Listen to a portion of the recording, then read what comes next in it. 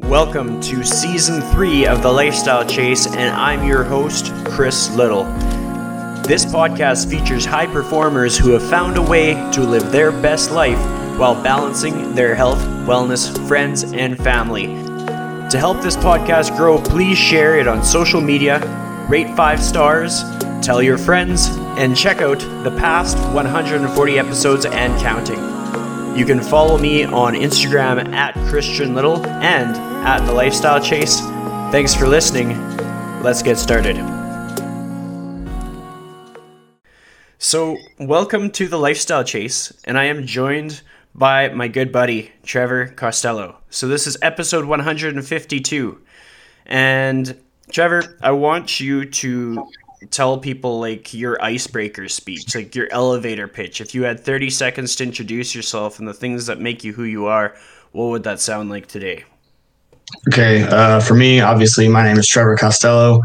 Right now, I'm specifically a soccer coach and kind of a speed and agility geared towards soccer specific training. I've worked in strength and conditioning in the past, and I've done a plethora of things. Kind of what got me started in the whole coaching and training business was when I was about 15 or 16. I was too old to participate in some of the football and soccer camps, as those were my two sports through high school and college. I could no longer participate in some of those summer camps. And so I asked my coaches if I could volunteer my time to help out because I felt like I had something to offer to the athletes, being the kind of person I was in the community. So I started with that. And then, things kind of just took off from there where I realized I had a passion with helping others, especially kids. So that's kind of my specialty. I work with pretty much 8 to 14-year-olds right now. And that's kind of my main focus. Obviously, I help out people with fitness and personal training type of questions, but I don't really go into that because it's not so much my passion as it is developing athletes. From that point, I started working with a little bit of gymnastics, basically 5 and 6-year-olds, the basics, and getting their movements down. By the time I was 18, 19, I actually started up a Ninja Warrior program, kind of working on like parkour and again, just general movement and kind of getting kids into feeling out how their bodies work. Started with strength and conditioning over summer camps at the local high school, the high school that I attended. And from there, I started my own training business for speed and agility and worked with a couple soccer teams and football teams. Then I became the head trainer at actually Pursue Performance, which is the shirt that I'm wearing right now. Shout out to Trevor Briggs. He was the owner and my business partner for a long time. And we ran that for about 2 years. And unfortunately, because of COVID, we had to shut that down. And obviously my experience with rehab was one of those other things. In March, I checked into rehab. So my sobriety date is March 21st. I checked out on May 6th. And now I'm sitting at about coming up on 8 months sober and never felt really better in my entire life. So I'm very thankful for that opportunity, very thankful for a lot of the people that helped me get to this point. And now that I'm back in the Dallas-Fort Worth area, that's when I decided I was ready to pick up coaching again and start working with some of my younger athletes. It took a long time, especially sobering up in that sense. But, especially like my mom, parents, family, friends, that all kind of helped me move into that direction where I needed to check myself into rehab. Very thankful for all of them. I would not be here without their help. So I can't really put that all on me. So that's why I gave that drug speech the other day at my high school, because, least I can do at this point in time and kind of what coaches and trainers all strive to be a part of is giving back. If we have the keys to success for ourselves, we want to be able to give other people those keys to success for themselves. And I've received a lot of great feedback giving that drug and alcohol speech on my personal experience with addiction. And I've actually been in contact with several of the kids and teachers about, people in their lives and also themselves who are just struggling, not necessarily with drug and alcohol addiction, but the emotional turmoil that sometimes comes with going through high school and developing and growing into the person that you want to become, with that confusion of seeing so many different people, wondering which one you want to identify with and which people you want to imitate. So, with all those things considered, I'd like to be that tool and that resource for people to help kind of reach out to someone and level with someone who's gone through their experiences. And if I haven't gone through their experience, at least give some advice from what I've seen, because I've seen a lot and experienced a lot myself. So being able to give back is a huge part for me. So that was a little bit longer than 30 seconds in an elevator speech, but could have condensed it. I wanted to just kind of go in there and explain myself and explain where I kind of am with things. That was the best elevator speech ever. Like, I was here for that whole thing. Loved it. I think it's powerful to be able to articulate so many experiences in such a short time frame. Like, you really you condensed it in a way. So we'll kind of spend the episode talking more about a few of those pieces. One of the things that you brought up that I really liked is like that whole idea of like kind of giving back, or at least like being a leader for others and helping others like find strength and find knowledge. And we know each other primarily through like the Compound Performance mentorship. And that's something that I wanted to highlight a little bit here, because I like giving Kyle Dobbs shout outs on the Lifestyle Chase. How did you find Kyle Dobbs in the first place? I was kind of in a situation where I couldn't do the first Compound mentorship or Compound Performance mentorship. And after a couple months, I tried it out. But obviously, like I said, I went to rehab. I was struggling with drug and alcohol addiction. And I made it through about the first month of that one, about a year and a half or a year ago or something. And then I decided to basically just quit because there was a bunch of other factors that were affecting me, stress in everyday life, wanting to party more than I wanted to actually focus on my goals and gaining knowledge and kind of experience with all those other people. And so I kind of bailed on him there. And then after I checked into rehab, I reached out to him and I apologized for bailing on him, not making my final payments, and just was like, I want to level with you. I feel like I have a lot of respect for you and I really like what you're doing. And moving forward, I'd like to do the next Compound Performance mentorship. And then I signed up for the one that obviously you did. And I believe that was Q3 this year. Got a lot of good things from that. And actually, in regards to Kyle right now, I am doing a one-on-one mentorship with him because I like all the group stuff. But for me, I really need to focus on just one-on-one. So we do our meeting every Monday at 10 a.m. and kind of write out my goals for the week and figure out what I need to do to kind of get myself moving in the right direction. I love the group. But for me, I was kind of seeing other people's issues, doing the whole comparison thing. And as we know, comparison is the thief of joy. So I kind of felt like I might have been behind or ahead of some coaches, but I didn't really want to compare myself. So I really felt like the one-on-one would be best for me. And then I'll be able to compare what the one-on-one experience is like with Kyle to the mentorship group setting. And obviously I met a lot of great people and made a lot of great connections with you yourself included. And, I keep in touch with all you guys through Instagram, through my posts, through your posts. And that's where I've kind of developed my own little network, so shout out to Kyle and Matt and Coach Sam. Obviously they help plug me in with a lot of those great people that I want to be around. And I think it's basically made me a better tool for my friends.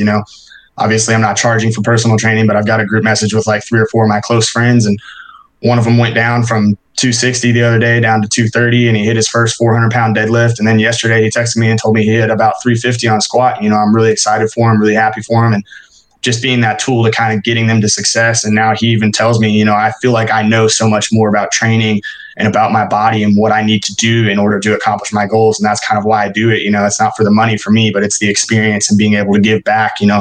I have those keys to success for myself. And obviously we're not going to be driving the same car, so to speak, if we reference our bodies as cars and kind of machines in that sense. But I can still figure out what keys he needs to figure out his way to get success. And then, with other people, I feel like I've been doing that same thing, probably 5 or 6 friends that reach out to me, daily or at least weekly a couple times and have questions. And I just love being able to talk them through that and get them to that point. And obviously my passion is athletes and developing them at a younger age to, one of those things. When I was in high school, we had this program for the football team called Boys to Men, and it kind of helped show me the kind of person that I wanted to be when I grew up. And that's kind of the thing that I want to do. Obviously, I work with girls and boys, but help them grow up into mature, responsible adults and understand what they need to do to get to that point that they're trying to get to in life. So obviously, shout out to Kyle and the Compound Performance mentorship, and connecting us has been a great experience. We talk almost every day at this point, and we were competing kind of head to head on the bike thing. And, that was really fun for me during that AMRAP program that they had us on. And I love doing it. So that's pretty much, yeah. Yeah. Well, it's like the thing that stands out to me the most is hearing that side of Kyle. 'Cause Kyle is very humble. Like he's one of the most down to earth human beings that I know. I know a lot of people like him. I've had a lot of role models that are a lot like him. He reminds me of people that used to coach me, and I think that's what stands out to me. For me, my introduction to him was through my buddy Dean Guido. And Dean is basically like my beacon of what direction to get continuing education from. Like he's always kind of like pointed out good people to me, and then I've kind of like spread wings of my own and kind of become more independent, but it's just like every so often you come across people where when they say somebody is the real deal, you just listen. And then you experience that these people are the real deal, and then you become the person saying that these people are the real deal. So like if anybody has listened this far, go check out the Compound Performance Mentorship. And honestly, they put out usually like 4 times a year, they'll do like a video session where you can hop on for free. I don't know if they'll be able to always do that, but anytime that they offer anything, hop on it, because I couldn't recommend anything else more. I mean, maybe a time will come that something's really awesome, but for the time being, at the time of this recording, theirs is the most awesomest. To dial things back in and talk about you and your story, something that kind of got my attention was just like your heavy involvement in sport, and just like that turning point when you became a coach. But what I want to know about is like what got you into sports in the first place. Like how old were you, and like what inspired you to participate? For me, I grew up, we had a divorced family. My parents actually got divorced in 2nd grade. So I ended up with a split family and stepbrothers and stepsisters on both sides. But when I was younger, my older brother and younger brother, we kind of went towards the soccer path. And following in my older brother's footsteps, my older brother would be out back when he was 4 or 5 kicking the ball around with my dad, and I was 2 or 3, and just, kind of saw that and was like, that's definitely something I want to be a part of and join that. So I started with soccer, obviously. My dad was a very brilliant man. He's actually a child psychiatrist and graduated from Stanford himself. And so I think that's one of the reasons I actually resonate a lot with Kyle, because of his psychology background. And I'm actually taking a psychology class right now. I think it's so crazy because I'll be reading the articles and reading the chapters and everything. And it's just nothing that Kyle hasn't told me before. But now, like, he kind of gave me all the dots and the puzzle pieces, but the puzzle's starting to really connect. Not like he wasn't connecting it for me, but it's really connecting a whole lot faster for me, talking about environment and genetics and how things actually develop in the human mind and how we develop our own processes of experience and getting to that point.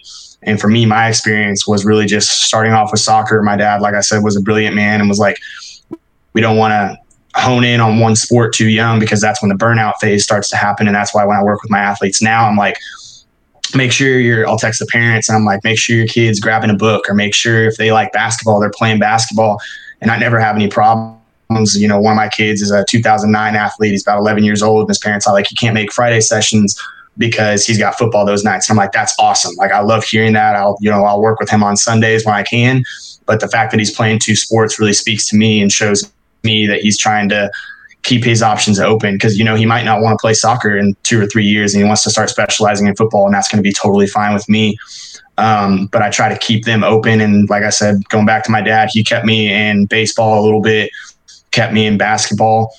And football was kind of the last one I fell for. But once my parents both remarried when I was in 4th grade, both of my step siblings played tackle football. So that was kind of my inspiration to slowly get into football. And then one of my best friends moved into town when I was in 4th grade. He came from New Jersey. And ironically, I was an Eagles fan and he was an Eagles fan. And my parents, if they ever wanted me to become a Cowboys fan, it was too late at that point, because my best friend and I both fell for the Eagles. And we would just play football every day on the playground. And that's when I was kind of like, let's get into that. And they didn't want me to touch tackle football until I could do it through school in 7th grade. So I played flag football. And that's when I kind of honed in 4th grade. 5th grade was when I switched and was like, okay, baseball wasn't for me. I had less hand-eye coordination because of my foot-eye coordination with soccer. Basketball, again, one of those things, you need a lot of hand-eye coordination, and I couldn't ever seem to get the ball in the basket. I could play good defense, but just didn't really enjoy it as much as I did soccer and football. And went with the flag football route and got into tackle football by the time I was in 7th grade, and then decided to play soccer for the school, even though I'd quit club and recreational soccer at that point, and just kind of decided that those were my 2 sports. And it was actually funny because my freshman year of high school, I was playing kind of JV and dressing out for a couple of the varsity games, not to play or anything, but just sit on the sideline and kind of get that experience. And I was kind of like, I don't really know if I want to play soccer. I want to specialize in football. And my older brother was a junior playing soccer at the school at that time. And he told the soccer coach that, and I'd done a couple camps with the soccer coach in 7th and 8th grade. And, toot toot, blowing my own horn here, he said, and still kind of tells me to this day, you were, if not but one of the best athletes that I'd ever seen or worked with, just from a natural perspective. You were always able to jump higher than everyone else, move quicker side to side, and run faster than everybody.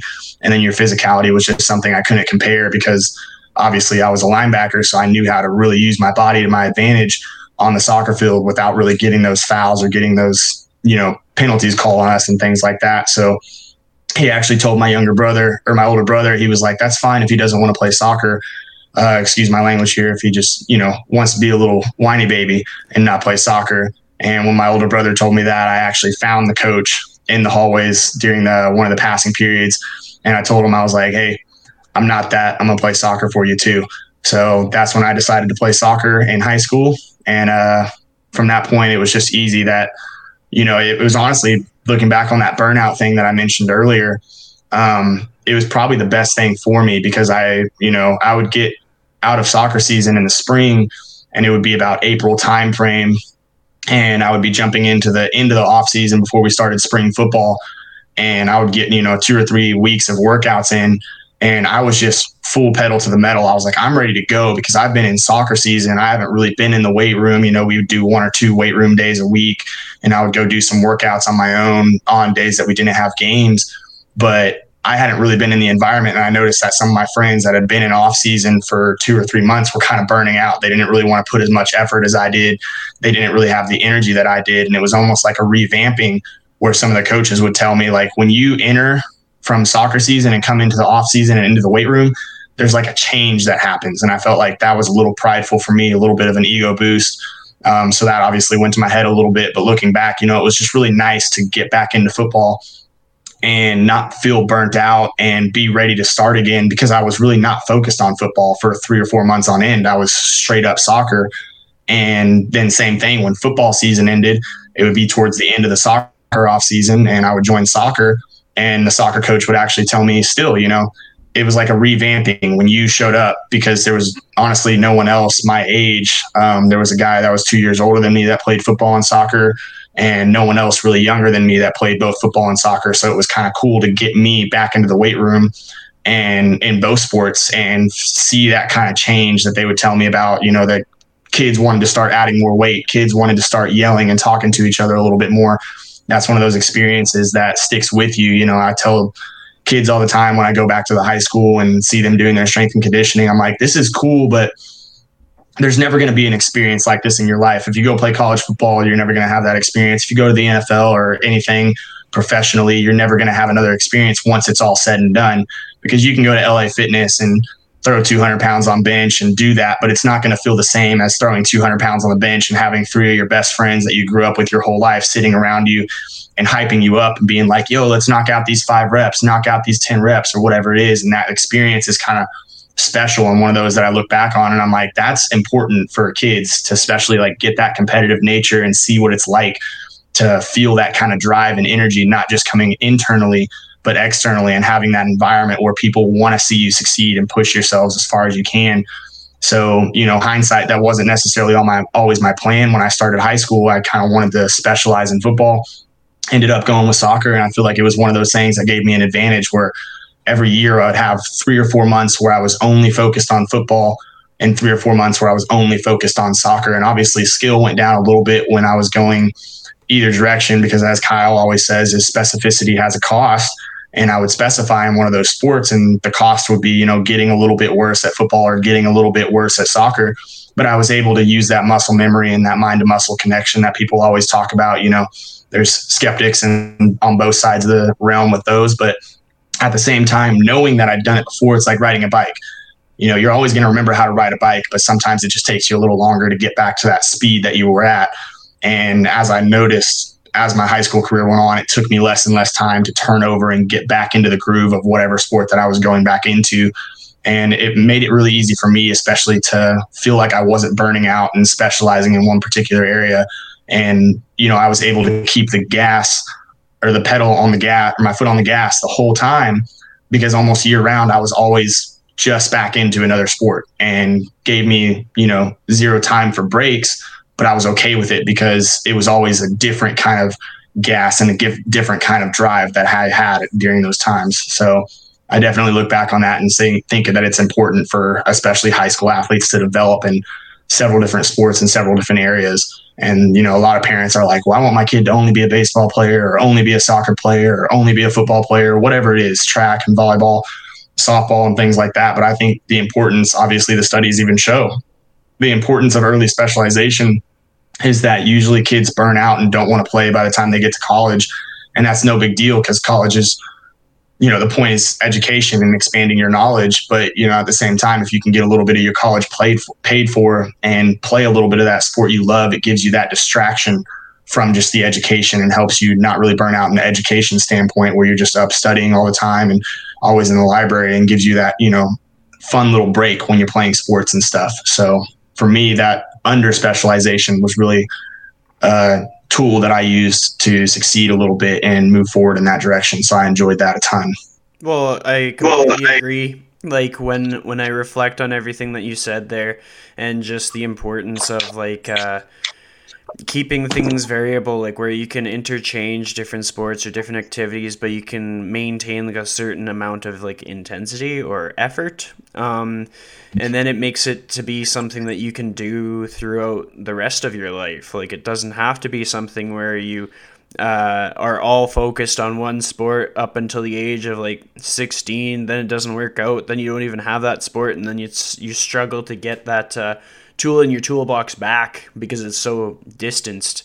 And yeah, like you talked about the research and just how valuable it is truly for athletes that want to perform in college to be able to perform in multiple sports, and to just simply, like, when people talk about getting strength training for like playing baseball or for playing soccer and stuff, like just go to the gym and just do normal strength training. Like have some personalization to the program, but just get strong and then apply it to your sport, because like you're going to get the skills from the repetitions of the games that you play and the times that you lose and times that you win. Like that's where you enhance your ability to kick the ball and all that stuff. But I'll kind of like dial us in a bit further here.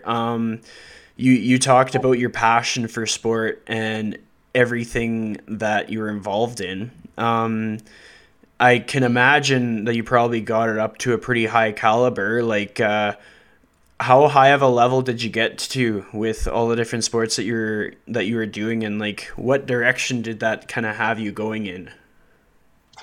So for me, it was a little bit of a personal experience. And if you did listen to my drug and alcohol speech, if you didn't, it's tagged on my profile. So if you're one of those random people that's checking this out, you can follow me at TLC Performance, and obviously I'll post this, and I definitely want you to follow Chris at Christian Little, I believe. So I'll say that. But for me, my experience was a little bit different because in regards to my drug and alcohol addiction, like I touched on in my speech, my senior year, I actually got a DUI, and I did have offers and looks from soccer and football, different schools for all those levels. And I was actually about to commit to a junior college up in Kansas for soccer. And then my goal was to attend that for 2 years, get my associates, and then move on and hopefully go to a D1 school for soccer. If not, a D2 or a D3, whatever it was, just to continue my playing career and get some money paid, or get some money to help pay for college and get that education. But the week before I was planning on committing, the DUI actually took place, and I got in a lot of trouble with that. Thank God it's off my record at this point. But yeah, because of that, my parents told me that they didn't want me to take any offers and didn't really want me to leave town because they didn't trust me. And that made sense. So I needed to kind of prove myself. And so the unfortunate thing there was staying at home for my first year and just going to community college. But like I mentioned in my story, I managed to stay relatively sober for 11 months. There was occasional times where I would go out and drink, but the smoking and the drugs, that was kind of off the radar at that point in time. And I was really focused in on school and wanted to figure out what I wanted to do. And I got back in the weight room, got back up to my playing weight for football. And I decided that I actually wanted to go play football. And I was going to the University of Arkansas for school. And so my plan was to walk on. And so I met with the coaches and met with the recruiting coordinator. And he was like, we'll give you an opportunity as a walk-on, give you an opportunity to earn your scholarship. And they were pretty much full at the time I was going to enter the school in the fall. So my goal was to enter in the spring. And one of those things that actually sprung me into more of a if I didn't have the desire already, made me really driven to become a trainer was I had a doctor who, no knock on him or anything, but, he was about 300 pounds and couldn't really get up out of his desk without pressing his hand down on his desk and standing up. Yet this was the guy that had the ability to look at me because I had a little bit of back pain, and I went in and got an MRI and realized that I had a couple of slipped discs, and he was pretty much telling me like that was the reason I had issues. And looking back on it now, I understand that we can fix these things with ourselves with intelligent strength training. And one of those things that wasn't intelligent for me at the time was I was just like, if I go into the weight room and lift as much as I can, as hard as I can, as often as I can, then things will start to fix themselves. And that was the wrong thing, because like Kyle always talks about, it comes down to the prep and the capacity, the sensory motor and capacity type of exercises that teach us to move a certain way and teach us how much we can do movement in that way before we go to our output. And our output was our strength training. But for me, I was really just going in there and looking at output every single day. It was very little warm up. There was almost no capacity. Everything was between 3 and 5 reps, which isn't a bad thing if I was looking at a power lifter stance. So I wasn't really into the performance side of training at the time, but yet because I was super strong, I thought, I could handle playing football again. And around my, October or November timeframe, I went back home, and the doctor was like, the best thing for you is to not play football anymore. So I was already stuck at the University of Arkansas, and so that's not a soccer school. So I was like, well, if I can't play football, maybe I can play soccer. And because of that, I was just like, well, let's call it quits. And the other thing was I did want to try playing football, but with my drug addiction and my alcohol addiction, I was scared to death of taking a drug test, because my thought process, and I think this still holds true, is they're going to drug test the freshmen and the walk-ons, the guys that don't really matter, even though it might be a random drug test. Those are the guys they try and aim for, because if one of them fails it, it's not one of their starters that is going to be pulled from the game on Saturday. Let's say University of Arkansas is playing Alabama or LSU and one of those powerhouses. They don't want them to fail the drug test. And that's one of those political things that I can't confirm or deny. I'm not going to be out here saying like that's definitely what happens. I don't know what happens because I never made it. So I went into the office of the recruiting coordinator in November and told him that I appreciate the offer and the chance to give me, that walk-on experience and that walk-on ability, but I didn't want to play for two factors mainly. One of them was, I want to be able to walk when I'm 30 or 40 and play catch with my kids and play soccer. So the back played a role into it. And now I look back on it and I'm like, I'm completely fine. I still probably have those issues with my spine, but as far as strengthening up my musculoskeletal system, those issues no longer affect me, especially that lower right back pain. I don't even think about it. And because I don't think about it and I train a different way, it's not really been an issue in my past or my recent past for sure. And then the other one was just, I was afraid to take a drug test because I knew that I wasn't able to stay sober for any long period of time. Even at that point in time, I was pretty much using on a daily basis. So that kind of caused a little bit of the problem. So I was never really able to take my talents past high school. But that's one of those extra drives that I have now towards coaching, is being able to level with kids and be like, look, if you want to play at the college level, there's going to be drug tests. There's going to be expectations where if you're drinking every day, if you're using drugs every day, you're going to be weeded out and you're not going to be able to use that opportunity, and they're going to pull your scholarship. And then all of a sudden you might have to come home because your parents can't afford or don't want to pay for your education at somewhere else because they're just upset with you for using drugs or using alcohol and blowing that opportunity that you had, which is what happened to me. And I blew my opportunity, and God knows what might have happened. I could have ended up getting a scholarship or earning one or playing on the University of Arkansas, but I was never really able to get to that level because the desire and the drives and the goals, like I touched on in my drug speech, kind of phased out because of the drug use. I was able to convince myself that the insanity of using drugs was better for me than playing football or playing soccer at a high level and trying to get some of that college paid for. So that was kind of what struck me down. But looking back at this point in time, that's why I'm so driven to be a coach, is at very least if kids stop playing at 16, 17 or finish their high school career, I want them to be a better person than I was at that point in time and be able to level with them with my own experience. There's a lot of coaches out there. They're not bad coaches at all, but they can't level with kids and athletes on that experience level. Some of the kids like myself, I was able to be like, I'm on varsity as a sophomore for football and soccer. And I was able to be like, I can use drugs and alcohol because everyone in the community still looks up to me and knows who Trevor Costello is and sees him as this like high level athlete who's still going to take his game to the next level no matter what happens. And that was the thoughts of insanity that prevailed in my head and kind of prevented my career from moving forward. But as I talk with some people nowadays, even my friends are like, you're where you need to be for a reason. You know, you're in this position in life to affect other people and give them that feedback and give them that experience and give them that help. And that's what I really like find is my big reason for drive for success. And that's my fulfilling purpose, is being able to work with my kids and work with my athletes and go forward in that direction. So that's important to me, to be able to give back. You know, like we talk about the tools in the toolbox, you know, I wasn't alone in this process at all. And my mom especially has been a huge driving factor for my success. And, you know, if I could give a shout out to her, you know, I'm going to repost this on Facebook, and hopefully she gives it a look and shares it or doesn't share it. You know, it doesn't matter to me. I hope she understands really how important she was to me in this process and succeeding and really getting to this point in my life. So now for me, it's just all about giving back. And that's pretty much my biggest why and how I do things and how I move as a person.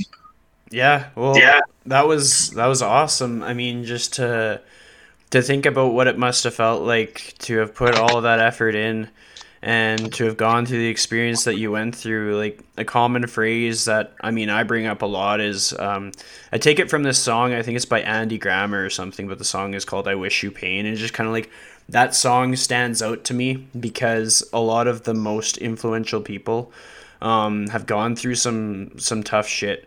And it can be, the dynamics of it can be very different. Like, sometimes it's just like on an emotional level, it's very heavy, but from like a outsider perspective level, it doesn't look like that bad. And then in other instances, it's just heavy stuff on all ends of the spectrum. Like, your experience, I feel the heaviness in that, in just like understanding how much had to change and how much just self-empowerment that you needed to facilitate your new path, and to kind of be willing to lean into the discomfort of taking care of yourself when it was probably really tough, because like addiction and stuff is a real thing. Talking about like your DUI experience, like what was life like then? Did you kind of like, I'm trying to like frame it in a way that helps people that might be at that time in their life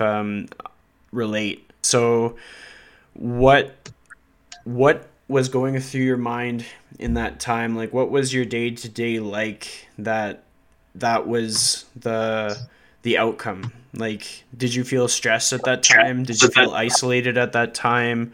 Tell me a bit more.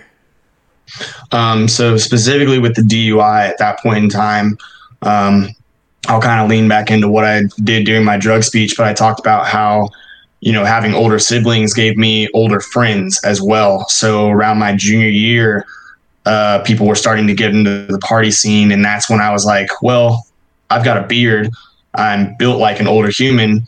Let's go try this getting beer thing. So I tried it at a gas station. There was no ID or anything like that. And I was just like, well, it's the same person working every Friday and Saturday night at this gas station. So I started to use that to my advantage, and I can get beer and wine, and, you know, there was Four Locos and all that crazy stuff. We'll keep that on the side. Don't have to go too into that. But for pretty much any party, people could reach out to me and I could get alcohol for that party. And then the other thing was, I knew people that were out of high school and kind of older that had connections to get good hookups with weed. And then I started selling as well. So for me, my everyday lifestyle was kind of like, you know, even though I would be at football practice or soccer practice, as soon as I left, you know, I would tell my parents I was still at practice, and then I would end up going to sell or buy alcohol for people and make a little bit of money that way. So I was like, well, I don't really need to be doing much. Even though I had a job on weekends, I was making good money basically as a 16, 17-year-old, you know, being able to pocket $300 or $400 a week, and I had no expenses. So, you know, it was just like I was making good money and had a lot of cash on me at all times. So that was kind of the driving factor. I was like, well, I know it's a risk, but the reward is the good money and the good feeling of being, you know, like I felt like I belonged. I felt like people wanted to have me around. And the reality is, you know, I still have good friends, and still, you know, my best friend group to this day was all people that I went to high school with. But there was a lot of people that not necessarily, they didn't like me, but they chose to have me around because of those advantages. You know, he can get us alcohol whenever, he can get us drugs whenever, he always has the hookup. And then at the same time, I felt like I was actually a pretty cool person. So all those factors really just filled my ego and put me in this situation where I was like, I'm on top of the world right now. You know, everyone in the town knew me, whether it was different high schools, whether it was my own high school, and everyone knew they could reach out to me for that assistance to get them into the party scene. So for me, when I got the DUI, it was really tough because I felt like my whole life went on pause. You know, it was like people would reach out to me and I was like, I can't do that. I'm grounded. You know, it was a really weird experience for me because by the time I got to 18 years old, my parents had really kind of leaned up on their restrictions. You know, if you want to stay out tonight, just let us know where you're going. But I took advantage of that and lied and would be like, oh, I'm staying at one of my best friend's house. And, you know, I would actually be out at some random party, you know, 20 or 30 minutes away, just with people I didn't really know that well, but because they heard of me and they knew that I could, you know, hook them up with those things, and they would invite me out. And I was starting to make a lot of bad decisions and not necessarily surround myself with bad people. And like I touched on that in my story, like it's no one's fault but my own. And for a lot of people in high school, it was just that. It was just an experiment to do drugs, to do a little bit of drinking and figure out what they wanted to enjoy in life. But it became a lifestyle for me eventually. And for me, when I got the DUI, like I said, my whole life went on pause. You know, I was in good terms with that coach up at the junior college that I was about to commit to in Kansas. And that next week I had to call him and tell him that I was just not interested. You know, none of the coaches actually found out about my DUI for whatever reason. Usually when that happens, people find out, but it was kept pretty low key. So no one knew. Even my high school coaches never found out, or maybe they did and they just didn't say anything because they wanted me to continue playing sports. But yeah, it was just my whole life went on pause. You know, I was only allowed to go to the gym and, you know, they took my car away. So it was, you know, if my older brother was taking me to the gym or my dad or mom was taking me to the gym, then I would be there for an hour and 15 minutes, and then they would come pick me up. And that was how I got places. And yeah, like I said, just the whole life went on pause and I started to reevaluate things and think about things. And for me, you know, it took so long because like in my story, I was like, I was just looking for the next party and the next and the next. And I was looking for the next big thing that would be fun, but it was really just short-term fun. I really had no long-term goals. I couldn't tell you where I wanted to be in 5 years. I couldn't tell you what I wanted to be doing. And after, you know, I got the DUI and was able to sober up and realize what I wanted to do in life, that's when my goals and drive started to go back up. But like in my story, I talk about how my first semester in college, you know, I had a 4.0. That's still my first and only 4.0 semester, even through my high school career. You know, the last time I had all A's was 7th or 8th grade, and I started using drugs in 8th grade. So that's when things kind of started to go downhill. But then the insanity crept back in where I was like, okay, I can use a little drugs and use a little alcohol because I'm really driven. And what I didn't realize is once I got back into that area, my grades and my drive started to go down. There was an exact correlation. You know, there's no question in my mind when I can say there's a correlation between heavy drug use, heavy alcohol use, and grades going downhill. You know, if you want to drink a little bit on a Friday or Saturday night, if you have the time to, go ahead and do that. I will say that. But drug use for the most part is one of those distracting factors that limited me and kind of took me downhill and off course. And I wasn't able to see that in the time. And it's one of those, we always say, hindsight 2020. Hindsight, I could really see what was happening. And even in the moment, I saw what was happening, but I thought it was still cool, quote unquote. You know, I was like, I'm still the cool guy and I still do my schoolwork. I still get my papers written. I still do my math and science homework and all those things. So what's the big deal? And that's the biggest lie that I told myself is what's the big deal? And now that I know in the position that I'm in and I'm where I'm at in life, the big deal was that I was sacrificing the drug use and the partying and the alcohol use for my grades, for my drive, for my thriving, basically just looking for knowledge and looking to expand my horizons. And for me, with all those factors played in, it was kind of one of those, back to the Kyleism, I guess. I'll talk to Kyle every week and I'm like, I used one of the Kyleisms, you know, specificity as a cost. And where I was specifying my skills in life was how to still be the cool guy who partied and got alcohol and got drugs for parties and got them for myself. And like I touched on in my story, there was just a time when I realized that I was no longer an athlete. Like all the excuses that I'd come up with in my head all kind of fell off because I was no longer that athlete. I was no longer, the role model in the community. I was no longer using for any reason. And I was just using for myself. Like it used to be like, okay, I'm going to a party, so I'm going to use, or okay, I'm going out for drinks on a Tuesday night because there's a deal at whatever restaurant. And so that's a good reason to have a couple margaritas. But for other people, it was a couple margaritas. And for me, it was 8 or 9. And then after that, I would go use drugs and I would be out till 1 or 2 in the morning. And I had an 8 a.m. class. And so then I started slowly stop going to those classes and stop being driven. I still worked a little bit. And this all kind of occurred when I got my DUI. But through that first semester, I was able to stay sober because I kept a small friend group. And that small friend group that I had was really driven when it came to working out in school and all those things. But it just got to the point where I got vamped back up. And like we always say in addiction and Alcohol Anonymous, Cocaine Anonymous, all those things that I was in and go to meetings for. And, I have a sponsor now who kind of helps me out. Granted, I haven't really spoken to him in a long time. Those are the things they tell you to stay involved in, because the biggest thing for addicts and people like me is, even though I'm coming up on 8 months sober, if I was to just smoke a joint tonight or tomorrow or whatever it was, or just have a beer, I would pick back up right where I left off, and where I left off was daily usage. And for me, it's just like, because of my addictive personality, it's how to hone in those skills with my addictive personality towards the right things and towards those things that I see as benefits to accomplishing my goals, and figuring out what those goals even are. And now I can see as clear as I can. It's always going to become more clear every day what I need to do for that next step. But, back to, kind of an Alcoholics Anonymous thing that we say is one day at a time. And, that's the best advice that I could give anyone who's listening or is still on the podcast at this point or whatever it might be.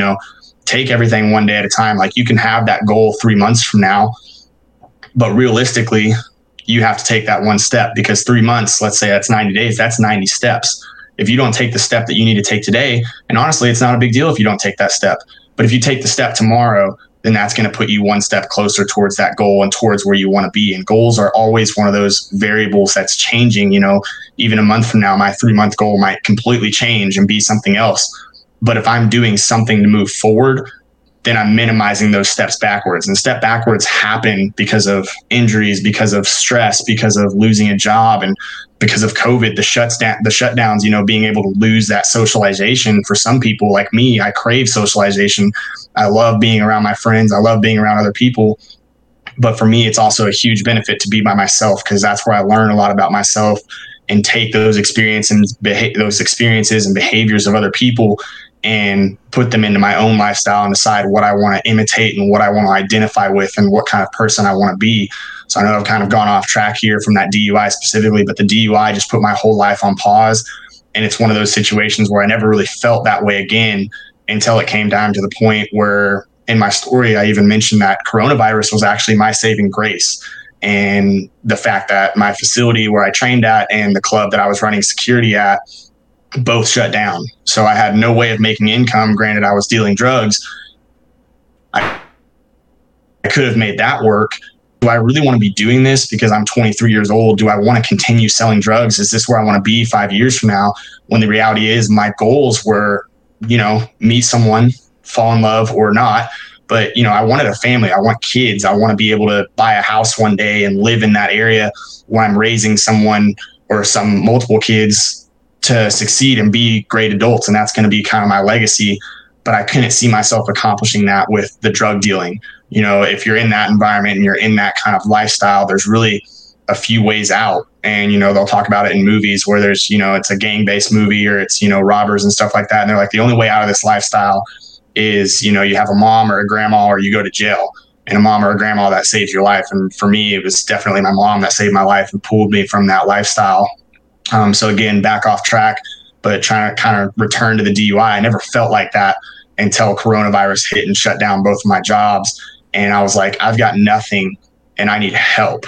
So how do I get that help? And for me, it was checking into rehab, and that feeling from the DUI was very comparable to the rehab experience that I had, and just basically changing my life and getting it back on track in a way, in a few senses, saving my life, because God knows where I'd be if I never checked into rehab right now. Maybe I'd still be living on my own. Maybe I'd still be drug dealing. Maybe I'd still be doing whatever it was, because the next opportunity for me was always what's going to make me more money, not what's going to make me happy on the inside and what's going to bring me peace. And now I have this sense of peace and this sense of security and protection in myself, because if someone comes at me for whatever reason and it's like, well, I wouldn't be doing that, or you shouldn't be doing this, I'm like, that's fine, because it's what I want to do and it's not what you want to do. And then I try to see things from their perspective, and I'm like, maybe it isn't. It's just that our core values don't align and they want to be doing something else, but that's not an insult to them. That's just their choice and their lifestyle right now. And maybe it'll change, maybe it won't change, but it's not my place to knock on them. It's just a sense of security and a sense of inner peace that I have with myself that I gained from getting that DUI for a split second, and then just let those voices of insanity creep back in. And then now with rehab, it's like still those voices of insanity, and it'll always happen as a drug addict and an alcoholic. Those voices of insanity will still go on for the rest of my life, where even today, like, my friends will be out drinking, and that's the kind of friends that I want to be around. And I really appreciate them and respect them for that. Is, pretty much every Saturday night, we'll go out to a bar or to a club and drink a little bit, or they'll drink a little bit. I apologize, I won't. But they'll always ask me, are you okay doing this? Because if you're not okay or you feel like out of place, we don't have to go out tonight. And we usually go to small, comfortable scenes that aren't, too crazy or too jam-packed. And that's what I appreciate as well. But they respect me and they show me that respect, where if I don't want to be around drinking tonight, we won't go out. We'll just stay in, we'll hot tub, we'll hang out, we'll play some ping pong, we'll watch a movie, whatever it is, because they'll show me that respect.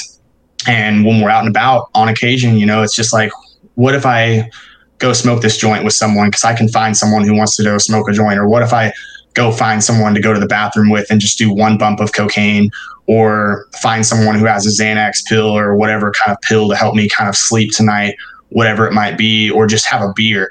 Those voices of insanity are still there, but I'm able to suppress them because of that inner peace and security, knowing that, hey, that's just not going to help me accomplish those goals. And that's not going to allow me to take that next step forward to getting where I want to go. And for me, where I want to go is finish this college degree and get a teaching certification so that I can teach and coach at the high school level.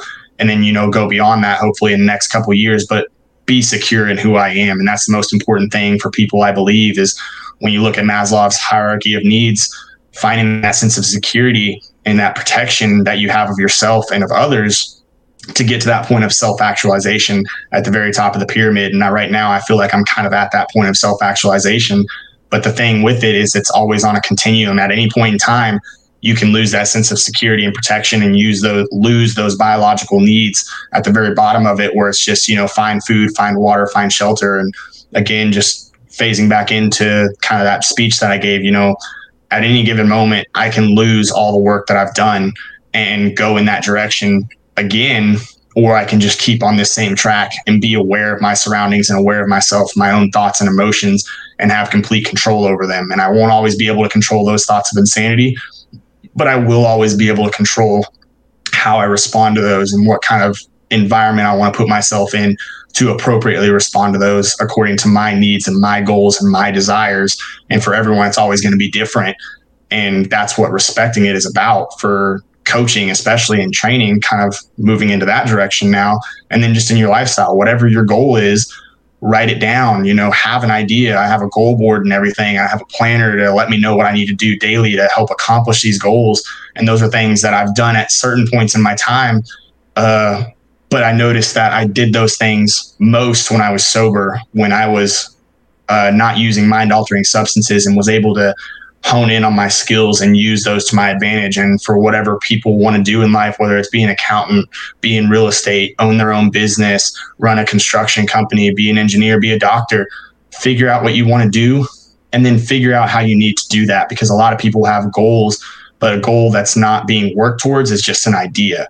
If you say you want to do something and you're not doing anything to work towards that, it's just an idea. And ideas are great, but accomplishing those ideas is becoming a goal, or is creating a goal. And then once you create that goal, doing what you need to accomplish it. And so for me now, I have this clear mindset and view of how to accomplish my goals. And because of that, for me, it goes hand in hand with sobriety. And for everyone, it's not going to be the same. Some people can control having a couple beers, and some people can control, I'll even tell people, I'm like, I don't necessarily see weed as a gateway drug, even though it could be in an addict situation. For me, it was never going to be just that. And we see kind of that, it's a lot of legalization throughout the United States. And some people might just be able to have a joint and go 2 or 3 weeks without it and not want another one. For me, it was, I would have one and I couldn't go 2 or 3 hours without wanting another one, because I wanted to continue on that realm of getting the next best high, which is, again, something I touched on in my speech a little bit, was I always wanted to level up.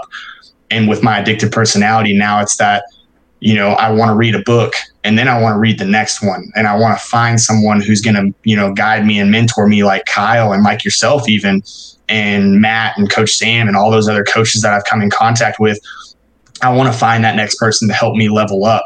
And one thing I was talking about with one of my friends yesterday was actually, she was mentioning, she's like, how do you kind of gain this knowledge? You're not gone to college really. You're still at the sophomore level, and you've just got this like wide base of knowledge and understanding of other people and their experiences. And I said, one of the things that I try to do is never be the smartest person in the room.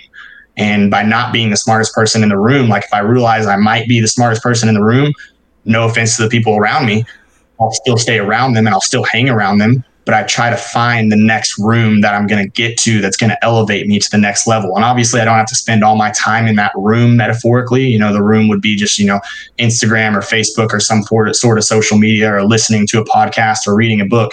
I want to get that next level of education, of knowledge, of understanding to help me improve my own personal skills, again, so I can give back.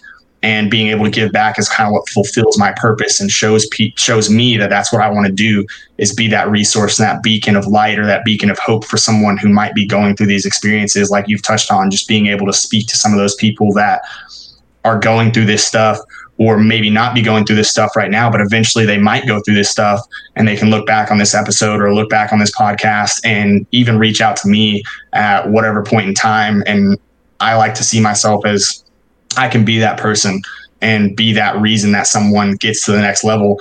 And giving credit where it's due, again, for me, I wouldn't be here if it wasn't for dozens of people that helped me get to this point. So I can never say this is necessarily my message. This is my version of the message, but it's been passed down for generations and generations so that I can hand it to you. And then your goal is, once you receive this message, edit it, change it however you need to, make it your message, change it a little bit to where it has your uniqueness, and then pass it off to the next person. And that's the point kind of that I see in life. I've read a lot of spirituality books, and the biggest thing that I've taken away is I was trying to figure out, what do all the religions and the spiritual people in this world have in common? And honestly, the one thing that I found in common in all the books that I've read is that man is here to help other man. And I use that to kind of drive me as my why. How do I help the next person in line? And how do I get that help myself, which is what I was touching on just a little earlier, finding the next person who's going to help me level up. And then I look back and I go to the other direction, where finding the next person that I can help level up.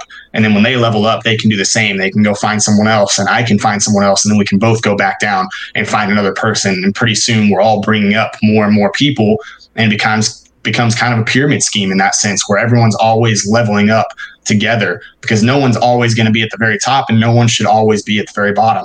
The point of life is to figure out how you can get as close to the top as possible. And once you get to your metaphorical top, how do you raise that level so that you can continue to get better? Because the moment you stop trying to get better is the moment you're starting to go backwards, because that ceiling might continue to raise for you. But if you're not taking those steps to continue reaching the ceiling, that's where it starts to become a little bit detrimental, and you start to have this ego boost and this ego feeling where you're like, I've fulfilled my purpose and I'm done in life. And pretty much when you're done in life is when they put you 6 feet under, unfortunately. But we're all here for a reason, and we're all here to do something. The goal of life is to figure out what that thing is. And one thing I always say is, a lot of people say everything happens for a reason, and I get that. But I always say everything happens, and it's up to us to give it a reason, because something might happen to you and you have 2 or 3 different options as to what you can do with that happening and what you can do to pass that experience on or change your experience for the future. But it's your choice what you do. I believe in free will and free choice pretty heavily, to where I'm like, what happens to you happens. Nothing you can do about it. But your choice is, how do you respond to this action to create change and help someone else in their environment, and then also help and change your own environment. Stay tuned for part 2 of this episode with Trevor Costello, coming soon.